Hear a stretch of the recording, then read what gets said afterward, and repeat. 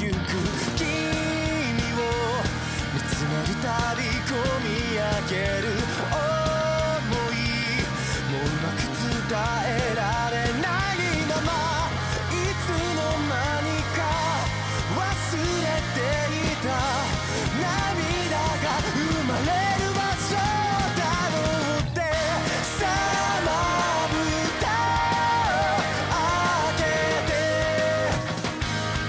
その涙と引き換えに飛び立っていける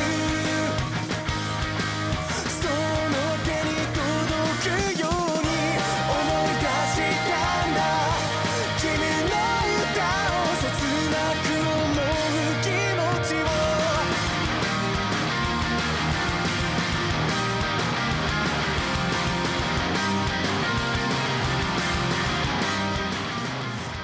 Alright, so tight hour, right? The tightest. The tightest hour. That's how this goes. We never, ever, ever go over when Quinn is on the show. Never happened before, never will. Especially not on the start of a new season, you know? Absolutely not. So, we're here. We're doing the new filler season. None of us have fucking seen this shit before, right? No, never. I have maybe seen 1, perhaps 2 episodes. Okay. But I remember the first scene that happens when we get a narrator at the start of episode 1. I remember this because I was watching Bleach weekly at the time.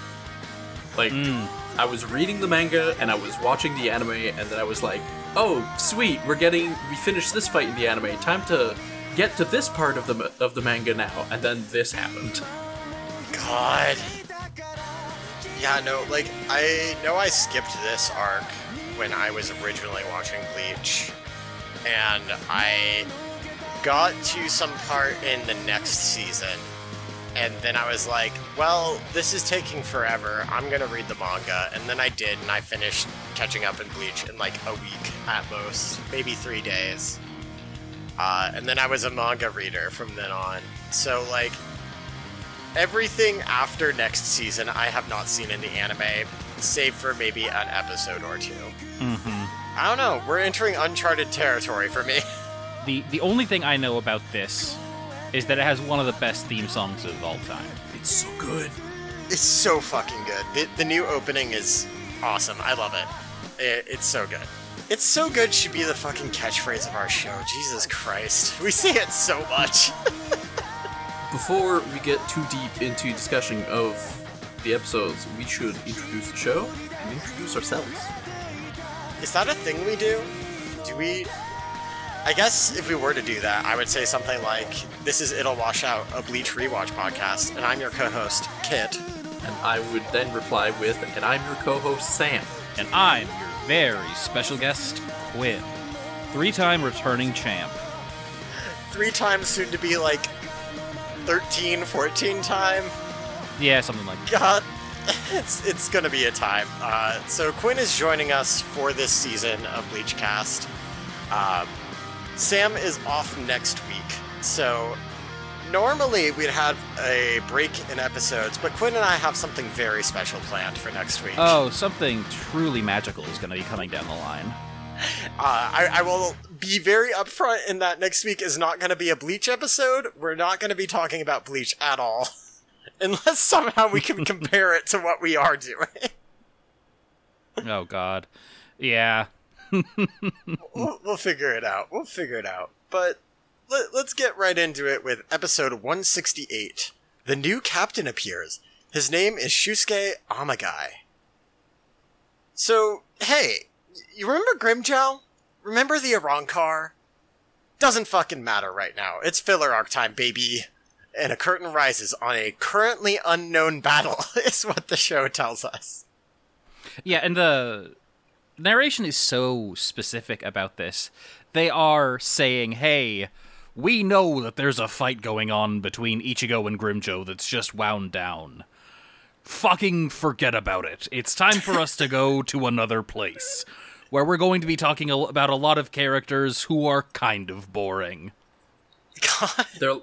They're like, hey, are you wondering where this fits into the canon? It doesn't. Don't worry about it. This is something else. The production of the I think they literally name dropped the production of the anime, or like, we're going in a different direction for a little while. Don't worry about it. Just watch the show.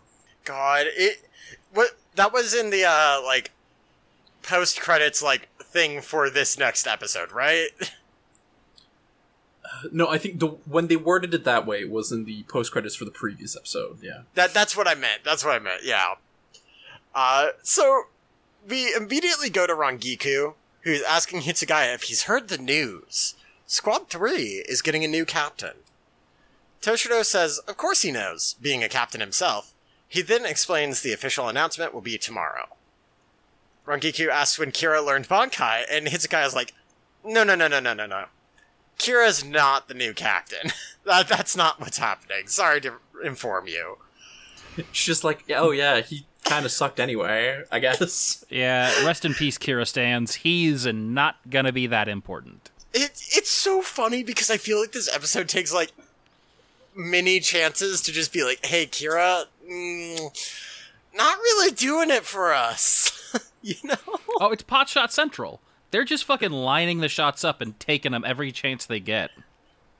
It's so funny. Everybody's just shitting on Kira. He has such a cool Zanpakuto. There's a thing that's happening throughout this episode. It's like this Flanderization of Kira, where he's like, oh, he's like the shy one who is nervous around people. And I'm like, that's definitely how the fandom views and portrayed him at the time. But also, if you look at his roles during non-filler episodes up to this point, he was taciturn, and he was like left to his own devices, he would go sit in a corner and brood for a while. But he wasn't a shy, stammering guy. He's just emo. He's not shy. He's just really right, no, emo. This is the hardcore ukezitation of Kira. He has turned into what Twitter describes as a bottom, which has no bearing to what a bottom actually is. Holy shit. I hate that you're right. Kira's out there key smashing on all his responses. Providing secure passwords to everyone. Rangiku's surprised by this, but like we just said, she says she didn't think Kira was cut out to be captain anyway. I think the cruelest thing that they say is when, I don't remember if it was Toshiro or Rangiku, but one of them says, wait, doesn't that mean he would have had to attain Bankai? And the other one turns around and looks like, he absolutely did not attain Bankai. God, they're so mean to him. Toshiro says he doesn't even know the details of the new captain, and Rangiku's like, damn, I wonder who it will be. And her captain's just like, get back to fucking work. We don't have time for this. We immediately cut to the squad meeting, where Yamamoto starts by telling the captains that yesterday the expedition unit, which I don't know that we've ever heard about, returned after completing a long-term assignment with 0 casualties. He calls this a great achievement, but gives 0 details on what this assignment was, or why it's impressive that there were 0 casualties. But then he goes into how squads 3, 5, and 9 still don't have captains, which is a problem. Therefore, the man in charge of the expedition unit was summoned, and the decision of a small group of captains, presumably, was unanimous. Gin Ichimaru's replacement is here, and his name is Shusuke Amagai. Who could have guessed? Yeah, in the past when they've described how to become a captain, one of the methods is to have Yamamoto plus 2 captains verify that this candidate is able to achieve Bankai. And presumably they also interview him. So that's presumably what has been said. But, this episode... He really dazzled them with his 5-year plan. Yeah. It was like, where do you want to be in 5 years? Still alive.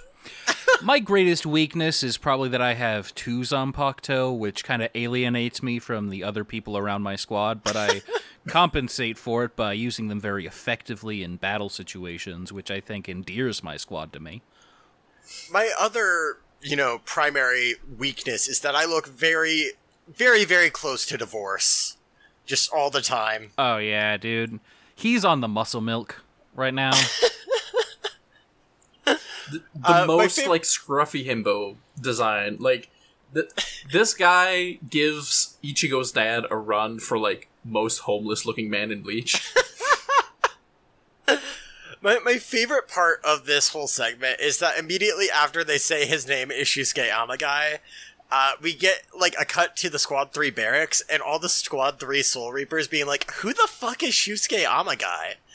He's better than Kira for sure, but who? And then Right. Kira So shows up. mean to Kira. They're so fucking mean to him.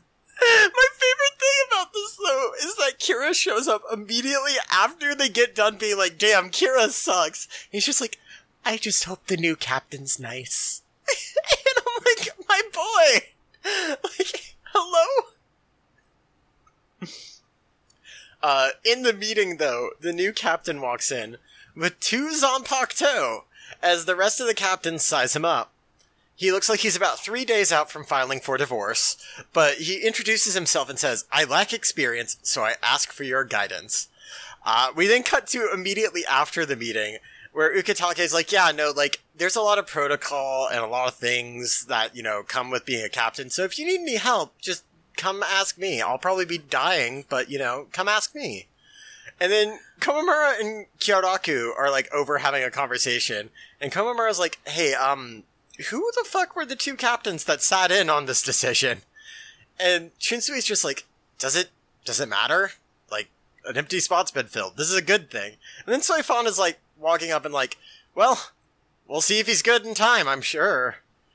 I'm like, okay, guys, this is a conversation. Nobody's I at least, No, go ahead. I at least appreciate Soifon, interacting with other captains in a way that isn't, you fucking suck, get me Yoroichi over here right now. Or in a way that's you're a traitor and I'm gonna kill you. She's just like, hey, there's people, my coworkers are gossiping. Why don't I prance on over to the water cooler and also say my piece? Very true. That is a nice change of pace. Nobody seems to say, oh, look, he's got 2 Zanpakuto. That's definitely going to come up in the plot and be a big important thing about his character, probably about why he's evil. I was gonna say, later in the episode, I'll add my own thing in later. God. It is good to see Soifon doing this, though. I do like this discussion. Generally speaking, I like most of the discussions in this episode.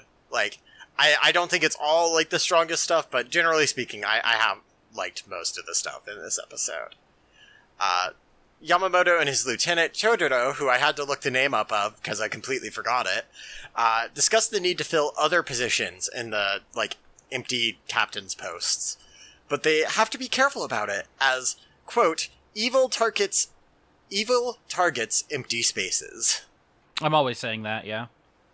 We're always saying that here in Soul Society. Amagai shows up to the Squad 3 barracks and asks for the lieutenant. Kira shows up and they both shake hands, and he introduces another new face, Makoto Kibune, who has medium-length brown hair and wears glasses. He's the nerd of the group. Amagai explains he's from the Expedition Squad as well, and is also joining Squad 3. He will be the 3rd seat from now on. Yeah, I saw his character design, and I think I commented this in the Discord, but this is evidence that this anime hates homosexuals. He looks like he is designed to be a bad gay man. Yeah, Not, incredibly flamboyant, but, he's got the vibe. He's got the vibe of a character who's this guy's going to turn up, he's going to turn into a villain, he'll have been secretly evil all along, and also, by the way, he's gay. Yes, exactly. God. It doesn't help that he's hitting on Kira 90% of this episode.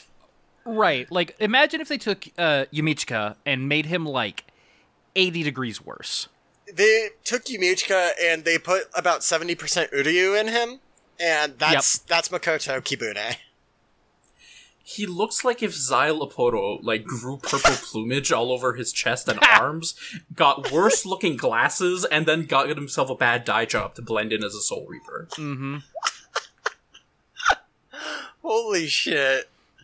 A disaster. A character design that I cannot co-sign. It's not great.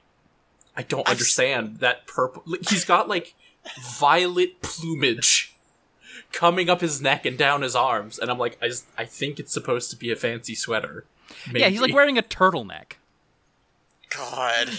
I've said this before on the show, and I'll say it again. For a man I am pretty sure is homophobic, Kubo sure does love designing gay men. Oh, absolutely, yeah. He really does. The rest of the squad starts sizing up the new captain, and one of the members of Squad 3 tells Amagai directly that the squad was fine without a captain. Amagai says, I don't blame you for feeling that way. After all, I'd probably feel similar if some stranger walked up and told me that he was captain. But, I want you to know, as long as I'm your captain, I will protect you. And then he grins, and we cut to Rangiku and Kira having tea. I do like this from Amagai, personally. I don't know. I like that much. He's a fun himbo. I like him. Yeah. Yeah, I enjoy him so far. He's got a decent level of social awareness. I think some of my experience is hampered by the fact that I decided to watch these in the English dub. And, we need the comparison, though. It's important. They're on their, C and D string of VAs for this. Like, most of these are people who are, not major characters, and so they're, bit players who are, not bringing it. A lot of, really flat performances that are tough to sit through. It's kind of funny because, I may or may not have mentioned on fucking pod that I have been playing a fuck ton of Guitar Hero lately, but it kind of reminds me of, we just finished Warriors of Rock, and Troy Baker and Laura Bailey are apparently in that game as additional voices. We have no idea who they are, which is so weird to me because, the main voice acting talent in that game is actually fucking Gene Simmons and Geddy Lee. Which is weird. It's so weird. But anyway, Kira explains to Rangiku that there's this huge feeling of uncertainty in the squad about the new captain, and he's worried about pulling them together tomorrow. Rangiku's like, well, fuck, I don't get it, but since you say you're kind of stuck in the middle of all this, I have a solution. Sake! And Kira's like, whoa. I can't drink in broad daylight. But Rangiku's already busy pulling out her, 9th bottle of sake, and she suggests having a party with all of Squad 3. This bit is incredible. It's so good. Because you can hear the clinking as Kira's I can't just fucking drink. We're a military organization. I can't just randomly drink in the afternoon. And she's just clink, clink, clink, and then the camera turns back to her, and it's oh yeah, bottle number 9, number 10, number 8. Here's the Jack Daniels. God. After some drinks, she says they'll all be buddies with Kira, and he's like, I don't know if that's how that works. And Rangiku's just just give it a shot, just trust me. And then Hitsugaya walks in, and it's so that's where you hide your sake. And he's just fucking pissed. Rangiku tries to explain, but Toshiro is not having it. And then we cut to the next day. Just imagine walking into, your subordinate who never does any work, and then you realize that she was hiding her booze in your desk. Mm-hmm. And just being oh, so that's where the key to my desk went. Just, God. Fucking S-tier joke. Incredible. The next day, Amagai enters the Squad 3 barracks to find the whole squad seated with food and drink. Kira explains it's a welcome party, and Amagai thanks everyone, with silence in response. Kira tells him he received some advice to solidify their bond, and he holds out a Sakazuki cup, which is just a type of sake cup. It's the, more bowl one you've probably all seen in anime, or, Japanese media or just anywhere that you've seen sake, like, it's pretty common. I mean, Shunsui has it like every second time we see him on screen anyway, so... Oh yeah, true. True. If you've seen Bleach, you've seen this. So he asks the captain to let him pour for him. Amagai hesitates, but then as he sees Kira's puppy dog eyes, he agrees and takes the cup. When Kira pours the sake, Amagai, like, kind of mumbles, and he's like, oh wow, that's a lot. That's a lot of sake. And Kira's like, what was that? And he's like, nothing at all. Kira announces they should begin the welcome party for the captain and Kibune, and with such silence, Kira worries that he has made a mistake. Meanwhile, Amagai stares nervously at the sake and sweats profusely, with Kira announcing a toast from Captain Amagai.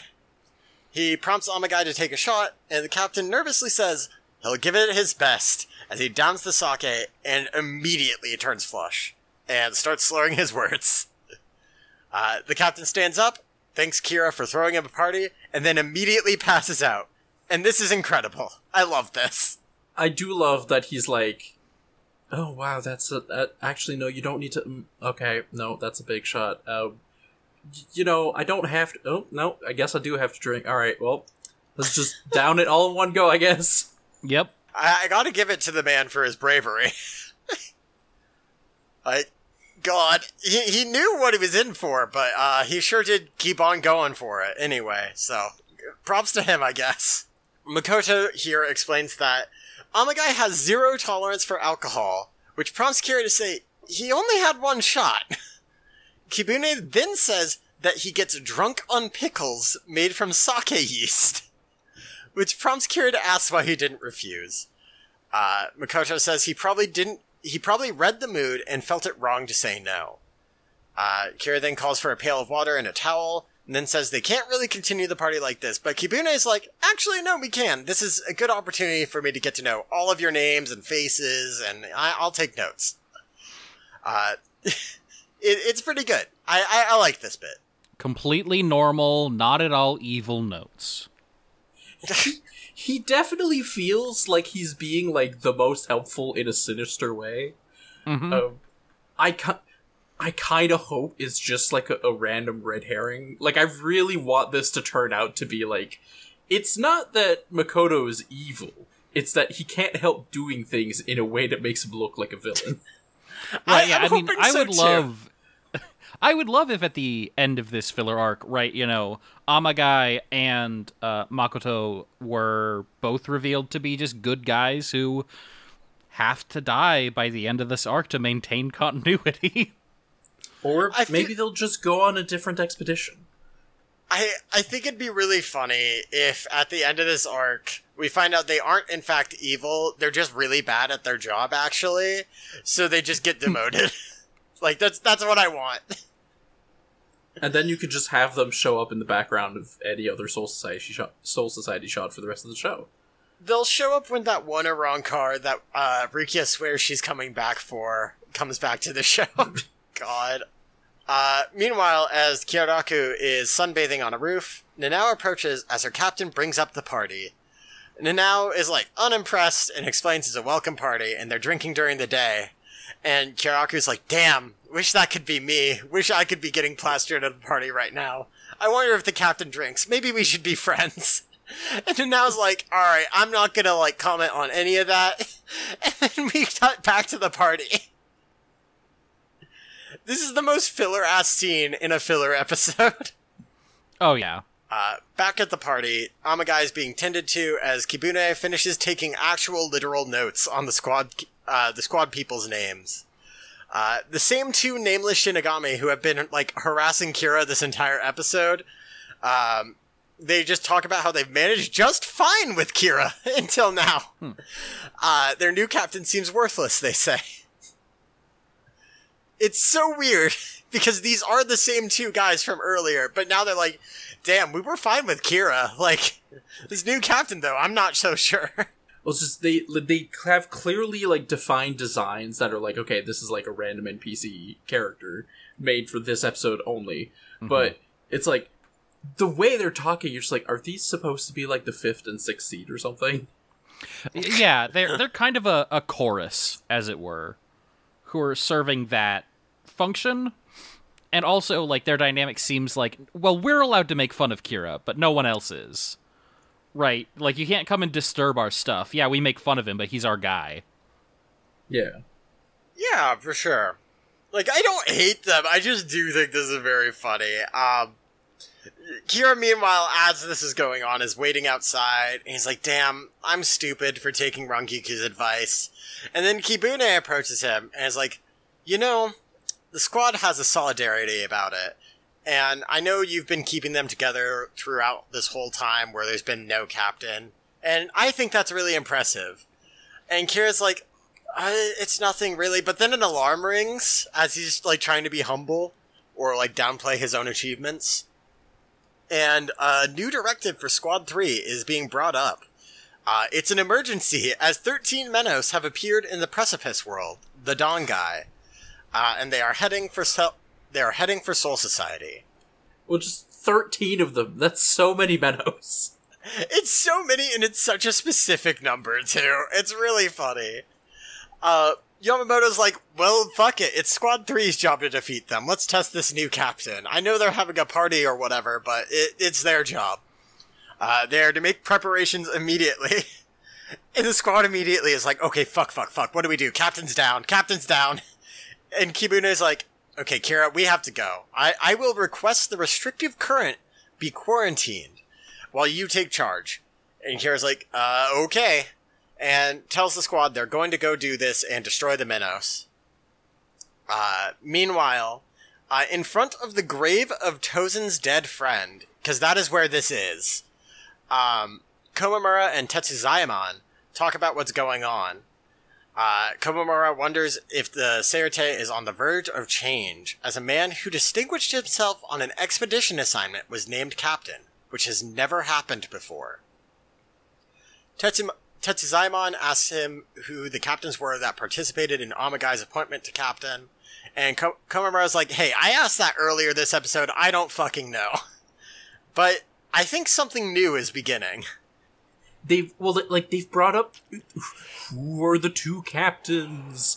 They've brought it up like often enough in this one episode that it's like, it's either going to be, oh, it was Yamamoto and like two people who don't exist, he was tricked or something, or it was like Yamamoto's trick, he did it on his own, like he was trying to do something with it, or it doesn't fucking matter because whatever. Yeah, well, it's just they're clearly pointing out like this is a thing you should be paying attention to, viewer. Try to figure out our mystery box. Absolutely, yeah. Like, oh, who could it have been? We're gonna find out for sure. My money is on Ukitake and Soifon. And the only reason I say that is because I realize we're not actively trying to solve this mystery. This is just what the show wants us to do, but I find it fun to do this anyway. Sure. But my reasoning for this is that Soifon was the one who interrupted the conversation when Komamura and Shinsui were talking about it and said, we will see in time how strong he really is. Meanwhile, Ukitake is the one who is like, there's a lot of stuff that goes into being a captain. I will help you out. These are the two that I think the show is pointing towards being the two captains who are in there. That being said, I also don't expect Bleach to follow this logic, and I could be totally wrong. What if it's Zaraki and Mayuri? That was kind of what I was thinking. Could be.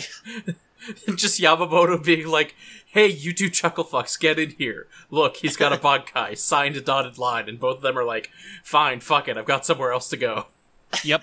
Yeah, Mayuri's just like, I don't care, he's not interesting enough, but sure, whatever. And Zaraki's like, I don't care, he's not powerful enough, but sure, whatever. God. Love it. 10 out of 10. Kira starts directing the squad, and they go directly into the Dongai. Battle ensues as Kira gives out more orders and pulls out Wabisuke, swiftly dealing with one of the Menos, like, by himself, really easily. The rest of the squad begins taking down more, requiring 5 to 10 of them at a time to take down one. And suddenly 8 are left, as a new alarm rings. The ground in the Dongai shakes, and the restrictive current returns. even though it was to be quarantined. And as such, the cleaner, which we may all remember from the Soul Society arc, is the thing that goes through the Dangai every so often and kills everything in its path. It's back, and the whole squad is in danger of being killed. They literally can't visit the Dangai without it showing up. It's very funny. It's so fucking funny. Nobody in R&D has any fucking clue why this is happening. But then Kibune shows up right now, and it's like, yeah, I don't know why it's happening either. I sent a request in, but anyway, BRB dealing with Menos. And he takes one down as the cleaner starts taking down more Menos. And it's at this point, I'm wondering why they didn't just let the cleaner do this job in the first place. Why did they have to have Squad 3 going? Because, like, we see the cleaner take down 3 Menos like it's fucking nothing. It just chomps them down. Amagai at this point shows up as the squad is, like, running away from the cleaner and being like, fuck, we can't get away in time. And he's like, alright, boys, stand back. And he points one of his blades at the rapidly approaching cleaner. And he says, I told you, as long as I'm your captain, I will protect you. And Kibune is like, alright, Kira, fucking watch. This is Amagai's true power. And a green energy erupts from his blade. And suddenly the cleaner dissipates. He has ruined the Dangai forever. It pops like a balloon. It really does.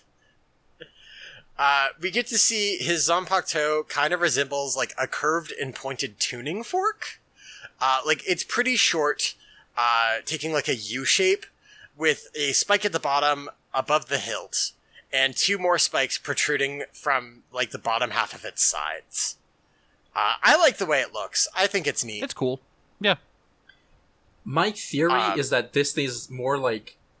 It might be like a separate sacred tool or something, as opposed to being his Zanpakuto. For sure. Mm-hmm. Adding to that theory is that he wipes it with, like, some kind of papers. Like, at first I thought it was, like, a cleaning cloth, but he throws them behind him, and they're pretty clearly, like, papers. And I don't know if it's transforming from cloth into paper, or if it was just papers the whole time. I'm not sure either. It is very cool, though. I like it a lot. There's also a big musical sting when that happens. There's a lot of musical stings in the last, like, 2 minutes of this episode. And by a lot, I mean, like, 2. But, you know. So, after he, like, tosses the papers behind him, he turns to Kibune and is like, hey, are you sure you sent in the request for quarantine? And Makoto's like, yeah, dude. And Amagai's like, damn, weird shit. Whatever. Is anyone hurt? And it's at this point, I'm wondering, is anyone getting the vibe these two might be evil? Mm-hmm. Like, they really don't give a shit about this being the case. They just brush off the cleaner showing up as nothing. It's so funny. Like, I'm having such a hard time parsing whether or not the show is like, oh, this is strange, look at these people acting suspicious, or if it's just trying to be like, these 2 dudes happened, and now this weird shenanigans is happening because maybe someone's out to get them. And it's like, I have a really hard time parsing which direction the show is, like, trying to push towards. Which I guess ultimately might be for the better, because it means I have a harder time predicting what the hell is going to happen. Yeah, for sure. Like, I'm kind of in the same boat, because, like, I feel like it's pretty clearly flagging these two as evil, but also I feel like it's playing its cards way too obviously if that's the case.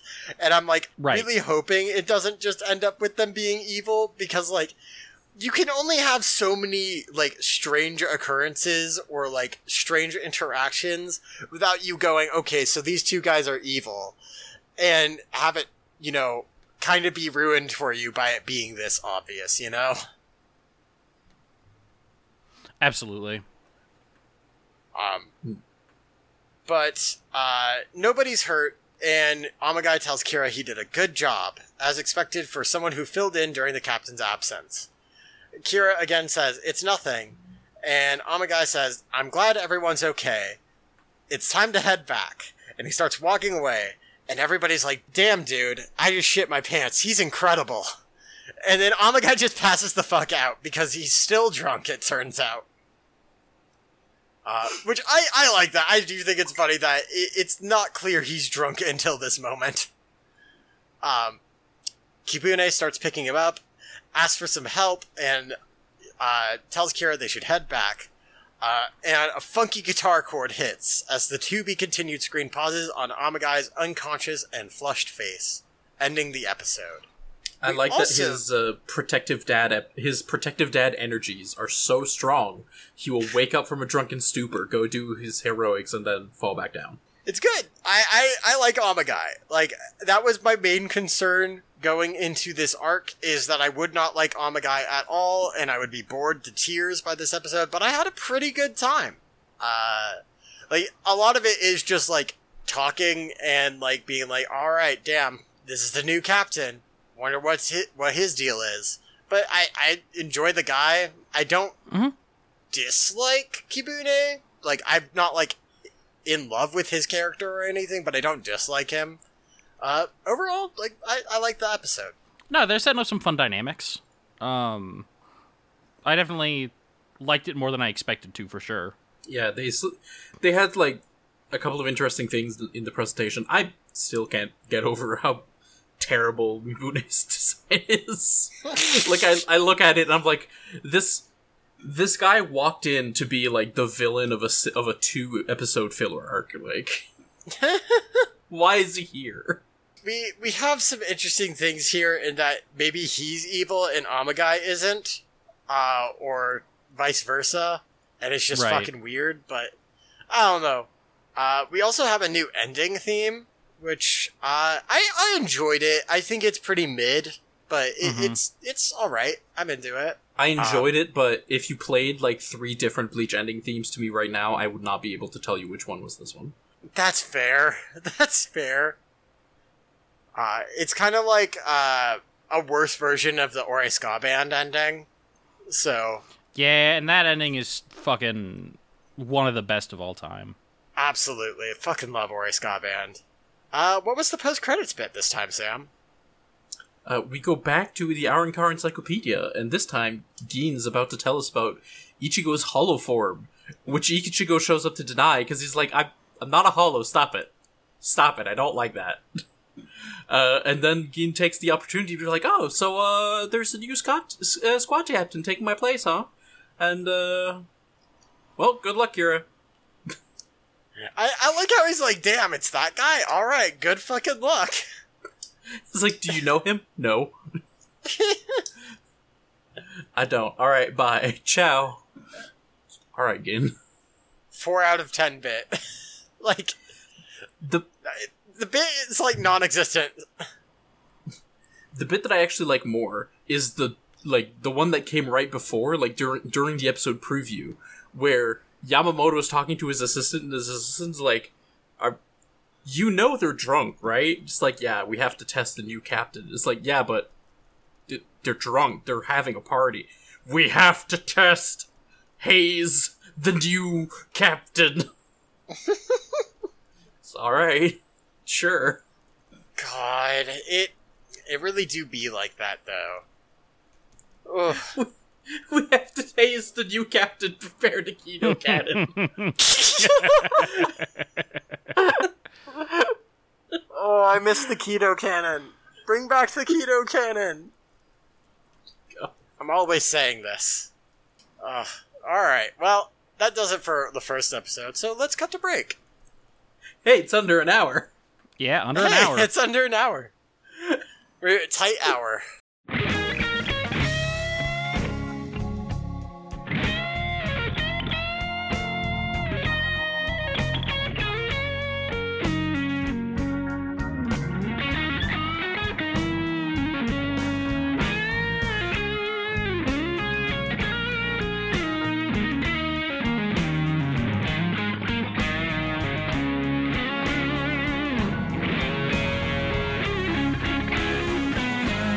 So, let's get into it with episode 169.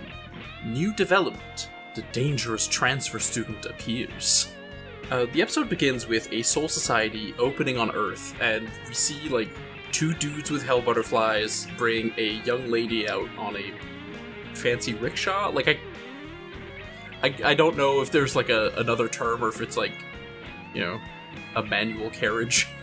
I'm not sure, but it looks cool as shit. It does look pretty. But apparently they have to wait for a thing. We cut to Ichigo, who wakes up in his room, just in time to see that his dad has finished installing a trampoline so he can jump up into his bedroom. Top tier Ishin bit, honestly.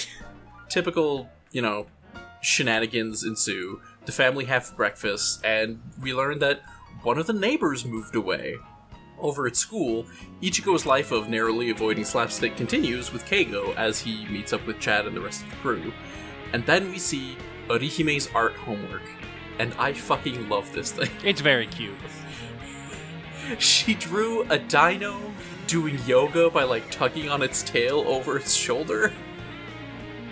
It looks great. And then Rukia comes in and she's got, like, all of her bun-buns, like, doing yoga. And it might be the best thing she's ever drawn. Absolutely, yeah. It's way better than usual. Really into it. Really into it. At this point, she gets a message on her cell phone because of hollows, and, like, a lot of, like, 50 hollows. So Ichigo and Rukia go off, they split up, they start fighting the hollows. We go back to, like, the group that came out of the gate, and we just have, like, the lady who's waiting for food, and her attendant's like, "Don't worry, my lady, I found a convenience store, but I still don't have a Gigai, so I can't shop for anything." F's in chat. God. I do love the way he's like, "I did find a convenience store, I believe they call it." And I'm like, alright, we're doing this. The girl wishes to remove her hat, but the man says that she can't because it's blocking, like, her spirit pressure, and they're waiting for special spirit-suppressing Gigai. And at the same time, the third of their number is, quote, performing tests, quote, while looking ominously at the 50 fucking hollows that got summoned. The little lady wanders off on her own. She runs to Ichigo. She trips. Her hat falls off. Ichigo asks, "Hey, where are you from?" And all she does is extend her hand until eventually going, like, "What the fuck are you doing? A noble is allowing you to touch her skin, so help me up already." So, am I the only one who hates this little girl? Yeah, she's a bit much. She doesn't have a great first impression. But I'm also like, you know, I've seen enough anime with the young princess on the run that, like, can't relate to people, so it's like, okay, whatever. Sure. It's just, yeah. It's this character. Like, she doesn't have a character. She's this character. Yep. Hopefully that changes, but yeah. So she asks Ichigo for food. Ichigo is just like, danger? No, shut up. We cut back to her two assistants. The bald one is, like, pantomiming angrily. I guess he's mute. We don't see him speaking for the entire episode. And the other one just says, "We need to find Lady Rurichiro." Or Rurichio? And, you know, he also chides his partner for saying, "Hey, you gathered way too many hollow." Back with Ichigo, the girl is just being a complete brat. She's, like, putting him in a headlock, and she's just yelling, I want food. And, like, I can't imagine that the English dub sounds pleasant. It's not great. She doesn't sound as bad as she could. But it's not great. Is she like Nina from FMA 03 levels? Or No, is she better than that? She's better than that for sure. Okay. Yeah, because in the Japanese, it's like, it's annoying, but also it's a language I don't understand, so I can kind of tune it out. Sure. While I'm reading the subtitles. For sure. At this point, the two attendants show up, grab her. They let Ichigo get buried in hollows until he summons his Bankai and, like, pushes all of them all off of him. This sequence bugged the crap out of me. Yeah? Well, just the way that Ichigo fights the hollows, it's like, you could do this way more efficiently. He's, like, single slashing a bunch of them. And it's like, you have AoE attacks, dude. Use one of them. I will give him the benefit of the doubt and think of the fact that, like, when he's in Bankai at least, if he throws out the big energy blades, it's kind of a, like, hey, Ichigo, you shouldn't be doing that because you don't have power limiters and you might, like, destroy the universe. Like, you might destroy space around the city. Okay. Kind of thing. Sure enough. Fair enough. Like, yeah, it was just like, okay, yeah, you're really... It's gonna take them one at a time. Okay. Counterpoint. Uryu absolutely does not give a fuck about this. Oh my god. We'll get to Uryu. Yeah. Right, so, summons his Bankai. The young lady's, like, asking about him, and the attendant is aware, like, that's Ichigo Kurosaki, he's the substitute Soul Reaper. Rukia shows up, and all three of, like, the newcomers have just completely fucking disappeared. And then Chad, Orihime, and Uryu show up, and the first two are like, go, my attack, and they take out, like, one or two hollows, and then just, Uryu has, like, a fucking wave of arrows, which, granted, it's a billion pinpricks, right? Like, it's the thing that he's been doing since they went to the Hollow World, but it's still, like, a literal wave of arrows. It flies across the sky. It looks dope. I love it. I think it looks great, but it is also at the same time that we didn't have the budget to animate a big battle here. Fucking animation they could have put at this part, and I adore it. I think it's great. It is the most... my bard in Final Fantasy XIV decided to do his AoE attack on the fucking mob. Yeah, so they discussed the Shinigami, like the strange Shinigami for a little while. They returned to school. Ichigo describes the girl as, like, a princess who was hungry and didn't act like a princess much. And Orihime starts describing just an entirely different, like, BDSM character. Yeah. It's so weird! And Rukia's like, no, that sounds more like a queen. I'm like, that's right, Rukia, we stan a queen. Okay, a queen. That mix-up makes a little bit more sense. Because in English, Rukia's just like, you're describing a dominatrix. Yeah. God. Weird that they just come out and say it in the dub, but also that is what the imagery is showing us. Because they actually do just straight up show, like, a flogger. Yep. And, like, the fucking character in the background that Orihime is describing even has, like, an O-ring collar, and it's like, guys? Isn't this show for, like, teens? Guys? Yeah, they won't know what this is. Don't worry about it. She's just describing a random villain demon queen. Of course. She's a JRPG villain. God. At Ichigo's house, Rukia is, like, just beeping away across the entire database of everybody who passed through the fucking Senkaimon, and just to see if there's, like, any record of the people that Ichigo met. But she's having a hard time because, like, the manual is rough to read. There is a con joke. The now vacated neighbor's place is already having someone move in, and the people coordinating the move is none other than one of the retainers we saw earlier. I don't know if y'all have anything to say about that scene, which I had zero interest. Nah, no, nothing. I don't.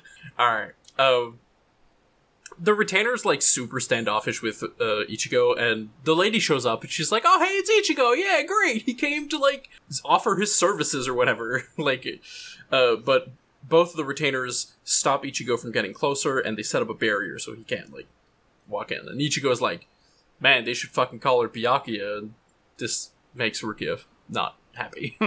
She's like, my brother, it's not, how dare you? She goes over to Urahara's for info, and Tessai's just like, I am dreadfully sorry, but we cannot give info on other customers' stuff. To every single one of her questions. He's just like, please stop asking, I cannot answer your question. I'm sorry. That would be a violation of HIPAA.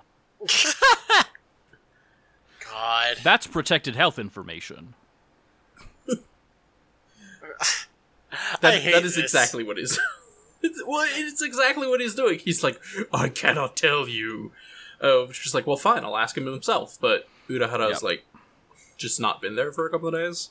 The HIPAA joke is just especially funny because my wife daily has to work with HIPAA. So, Yeah, I used to work a Perfect. job where I It's out of did, time. so I definitely, yeah, it's like, oh, okay. God. I used to do a call center for home heating oil. HIPAA. the Canadian equivalent of HIPAA is like more expansive. So that also, it's just any personal information basically. Oh, wow, okay. God. So that evening, the attendants find Rurichio like just sleeping on a sofa. She's, big day. She's exhausted.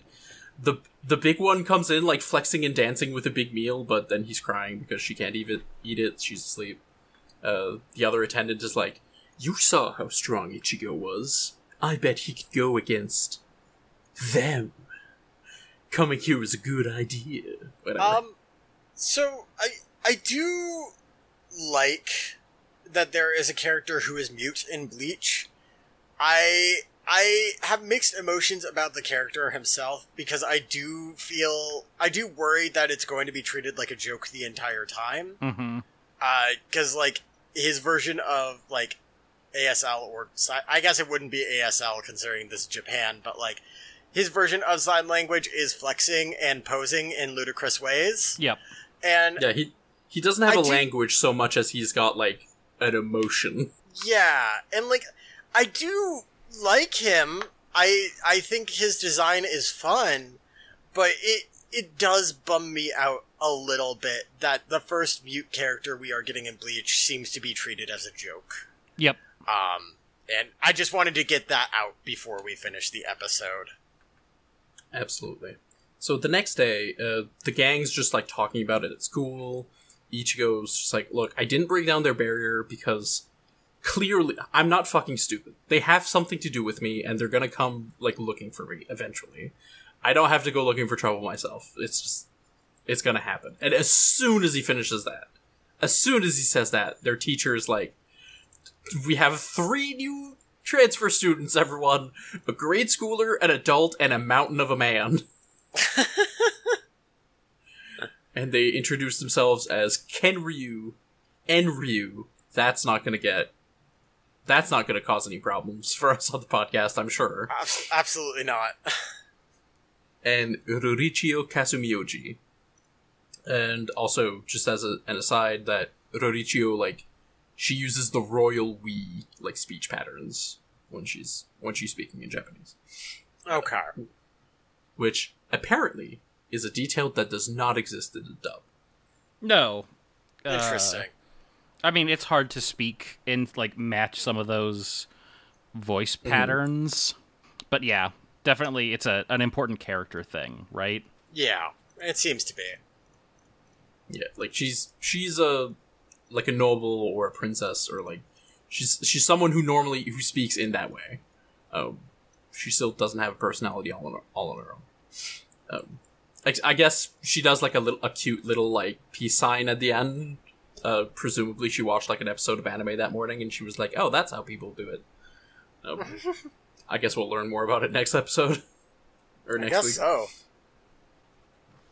God, I hope there's like an aside with her watching anime and it's just like another Shonen Jump anime, like she's watching Naruto. Like, I want that. Yeah, I want her to be watching like Sailor Moon or something, and then just completely ape the like transformation sequence like poses. Hell yeah. God, please give it to me. She's like, "This is how I'm going. In the name of the moon, Ichigo, I need to ask you a favor. Can you grab that apple? It's on a shelf that's too high for me." Ah, fuck. I was just gonna say, I don't know. It's interesting that this episode is like so completely different in tone and content from the last episode. Because it's just another, here are some new characters, but also this seems completely unrelated to the previous episode. Very unrelated, and like obviously they're going to dovetail at some point, but there is something that I was kind of enjoying about how kind of light and breezy it was. And I guess that's also in part because I recently picked up and started to try watching for the first time Dragon Ball GT. Oh no. Because I'm like, I've never seen it. I'm like 20 episodes in. The Baby Saga is about to start. So it's been like some of the more controversial stuff so far. And there's ways in which I kind of like the way they're just doing like fun episodic little stories. And I'm like, okay, that's fun. But it's also like not good. You know? Yeah. It's like it's a vibe, but it's, you know, not fun or exceptional. Or it is fun, but it's not like good or exceptional. And I kind of felt the same way about this episode. That makes sense. That makes sense. Like, GT rules, but it's very, like, some of these ideas are super cool, and then the execution is, like, okay. And then also, if I can see if you're a fan of Dragon Ball Z and you're not a fan of Dragon Ball, I can definitely see where, like, watching the first 15 episodes of GT, you're like, oh, not for me. I'm gonna watch another anime. Yeah, and fortunately for me, I like Dragon Ball, so it's not a big deal. I am... A memory is entering, and I vaguely remembering having a Dragon Ball GT VHS tape that had, like, 3 episodes on it, specifically from the Baby Saga. And I had no idea what was going on, but that sure was a Dragon Ball. Vegeta with the best mustache in Dragon Ball. Mm-hmm. Trunks is a CEO now. He sure is. They really go all out. Like, They do. Bless. So for the post-credit scene of this episode, we have, finally, the Men's Shinigami Association. We have Tetsuzaimon, the president. Iemura from Squad 4, the vice president. Omaida, the director. Kira, also the director. In the seat of XX, it just says XX, Harunobu Ogido. I have no fucking clue who this is. Jushiro Ukitake, also a director. Also Shuhei's here. He doesn't even get named, but he is in the room. He's hanging out.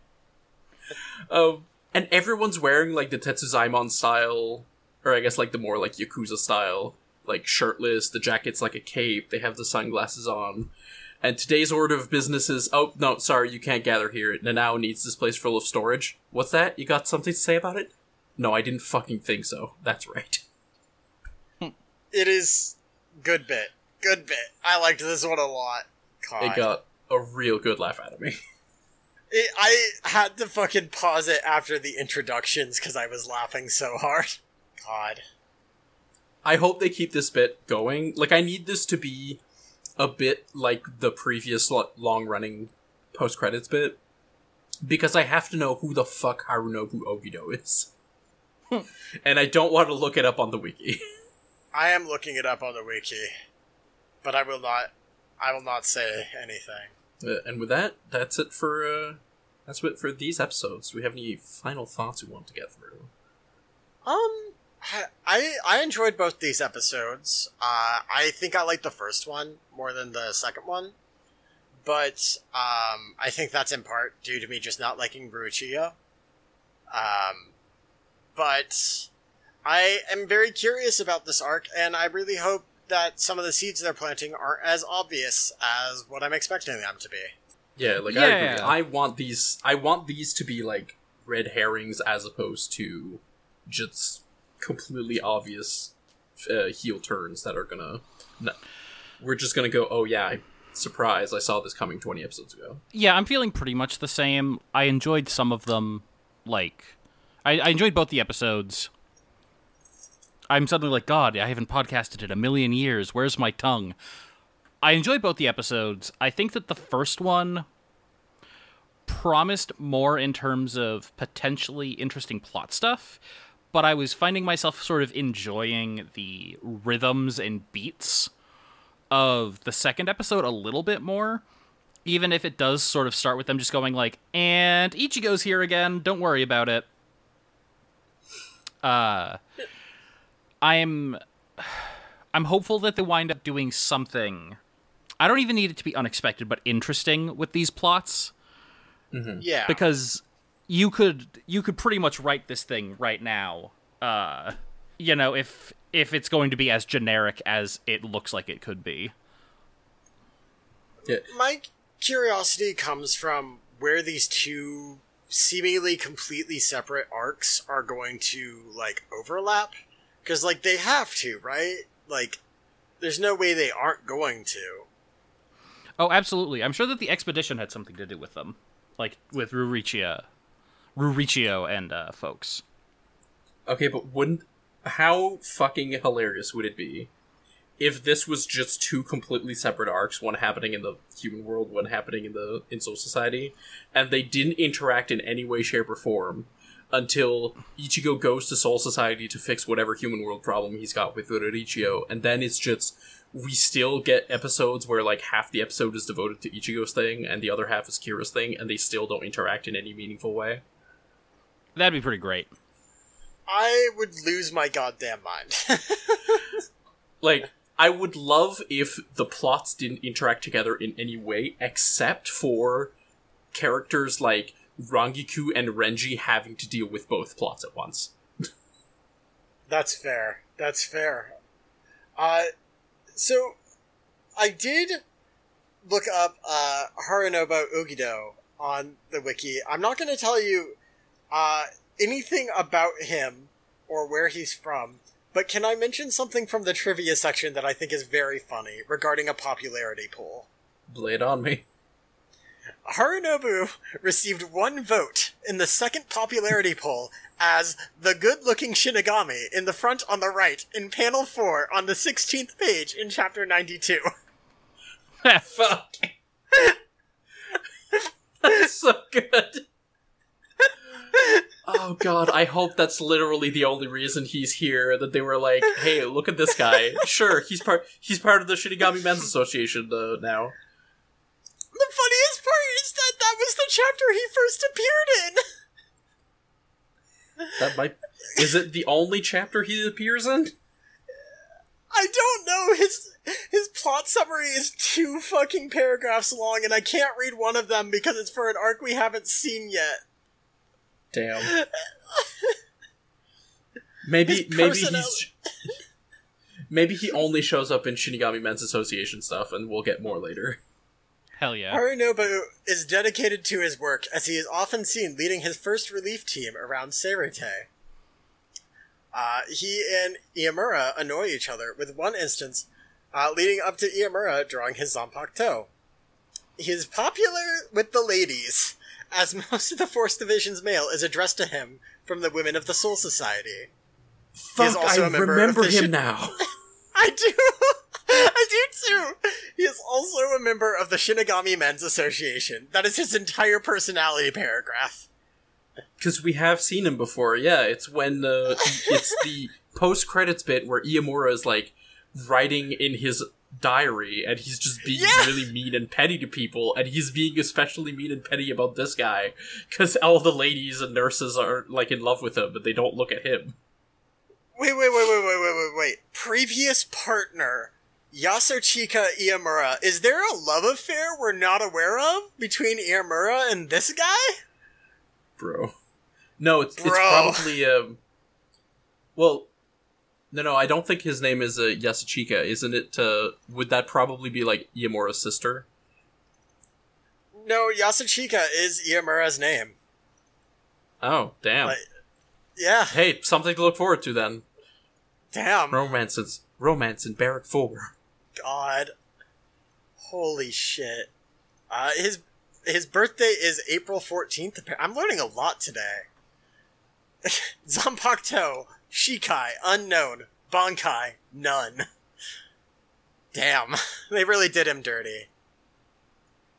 Anyway, this has been the show. Was there anything else we needed to add? No, I think that pretty much covers it. Mm-hmm. You can find the show on Twitter at BleachCast. You can find me on Twitter at lavender_pause. I have occasionally been streaming Guitar Hero on Twitch at lavenderpause with no underscore. And you can find me on Twitter at SSBSLJ. You can find me on Twitter at MonkeyPieQuinn. Discord is dying, and we've got louder delays. Quinn, we've got longer delays. Oh no. Just end the show. Yeah, and you can find me on Twitter at MonkeyPieQuinn. That's MonkeyPiQuinn. If I haven't changed my Twitter name, yes, Chandler Bing's 8-foot cock is the right person.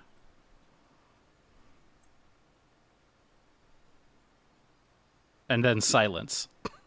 And then silence. Well, my end of episode bit was just going to be day drinking is the best because it lets you get really, really drunk. I'm pressing the button now. I've returned? Question mark? Hello?